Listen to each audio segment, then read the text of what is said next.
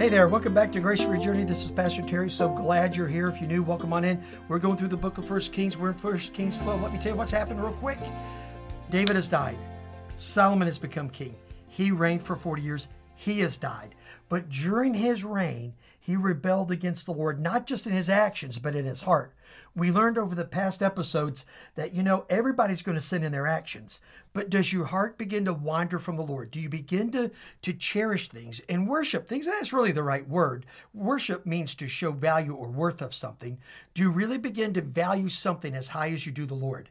Well, David never did. Now, David had a lot of sins, but repeatedly in the first 11 chapters of 1 Kings, the Bible's like, hey, look, David sinned, but his heart was with the Lord.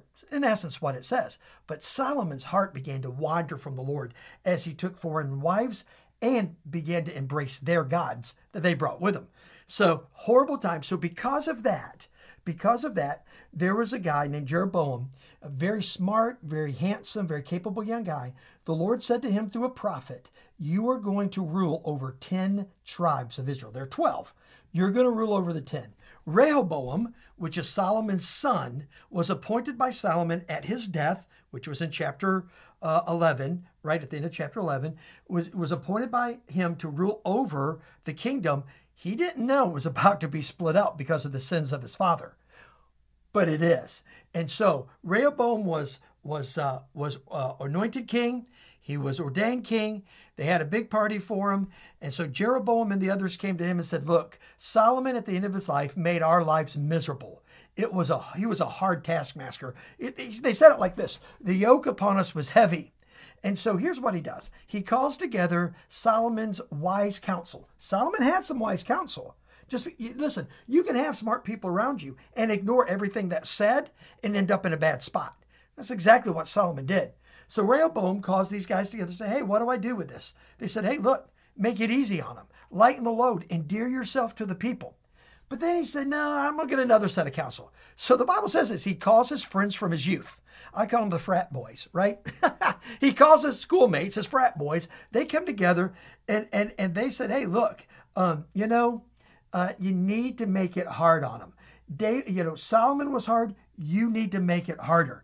So let me just read you the last part of what we talked about last time to set the context for today. So it says this. Now, and he said to them, what do you advise me to do to answer this people who have said to me, lighten the yoke that your father put on us? This is him talking to the frat boys, right? And then the young men who had grown up with him said to him, thus you need to speak to them and say this. Your father made our yoke heavy, but you lighten it for us? Is that what you want? My little finger is thicker than my father's thighs. In other words, I'm stronger than my dad. And now, whereas my father laid a heavy yoke upon you, I will add to your yoke. My father disciplined you with whips, but I am going to discipline you with scorpions. That's how he left it. And then Jeroboam says this. So Jeroboam, the other guy, the guy who's been promised the kingdom, doesn't have it yet. Rehoboam has it. Jeroboam has been promised it. He says this. So Jeroboam and all the people came to Rehoboam on the third day and said to the king, come to me again on the third day. And the king answered to the people harshly, and forsaking the counsel of the old men, said to them, so he says, go away for 3 days and come back. So they went away for 3 days. They came back, and this is what they said. They said, he spoke to them according to the counsel of the young men, saying, my father made your yoke heavy upon you, and I will add to your yoke. My father disciplined you with whips. I am going to discipline you with scorpions. So the king did not listen to the people, for it was a turn of affairs brought about by the Lord, that he might fulfill his word, which the Lord spoke to Ahijah, the Shilonite. That was the prophet who who spoke and prophesied to Jeroboam, the son of Nebat. So here's the story. The kingdom's going to be ripped from the hands of Rehoboam.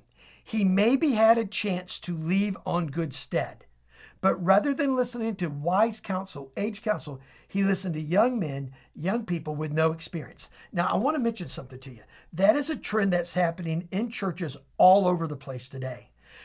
Pastors are coming into the pulpits. They're ignoring the people who have been there. They're ignoring the saints, the people of God who have been there a while. And they're clamoring and only listening to people of their generation or younger. Now, there's nothing wrong with that. You get a lot of wisdom. I think you get a lot of techniques.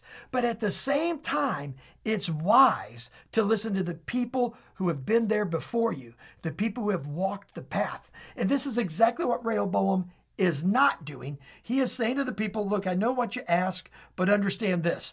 I'm going to make life worse for you. Let me give you some encouragement today.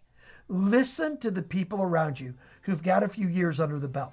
If they love the Lord and they're walking with the Lord and they're people of the Word, listen to them. Gain from their wisdom. And you know what just might happen? You might find some unbelievable grace for your journey. Let me pray for you. Father, we love you so much and thank you for today. Help us, Father, to listen to the wise counsel you've placed around us. In Jesus' name, amen and amen. Well, hey, God's blessings on you, and we'll talk to you again next time. Thank you so much for listening to this edition of the Grace for Your Journey podcast. I pray that it has been a blessing and an encouragement to you. Pass it around if you think it would help somebody. And we look forward to you dropping by again for another episode of the Grace for Your Journey podcast.